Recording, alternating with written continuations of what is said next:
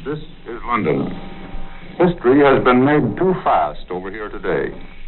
First, in the early hours this morning, came the news of the British unopposed landing in Iceland.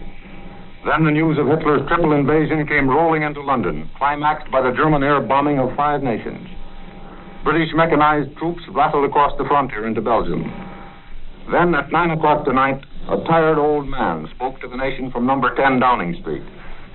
He sat behind the big oval table in the cabinet room where so many fateful decisions have been taken during the 3 years that he has directed the policy of His Majesty's government. Neville Chamberlain announced his resignation. Mr. Chamberlain's announcement of his resignation was entirely impersonal. Many people consider that it was the best speech he has ever made. Winston Churchill, who has held more political offices than any living man, is now Prime Minister. He is a man without a party. For the last 7 years, he has sat in the House of Commons, a rather lonesome and often bellicose figure, voicing unheeded warnings of the rising tide of German military strength. Now, at the age of 65, Winston Churchill, plump, bald, with massive round shoulders, is for the first time in his varied career of journalist, historian, and politician, the Prime Minister of Great Britain. Mr. Churchill now takes over the supreme direction of Britain's war effort at a time when the war is rapidly moving toward Britain's doorstep.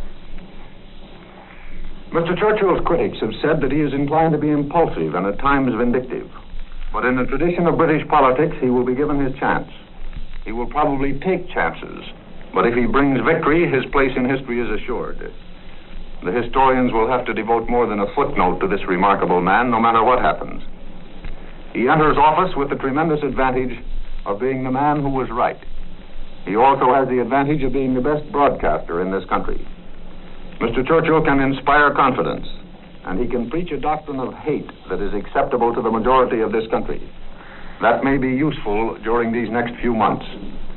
Winston Churchill has never been known for his caution, and when he has completed the formation of his new government, you may expect this country to begin to live dangerously.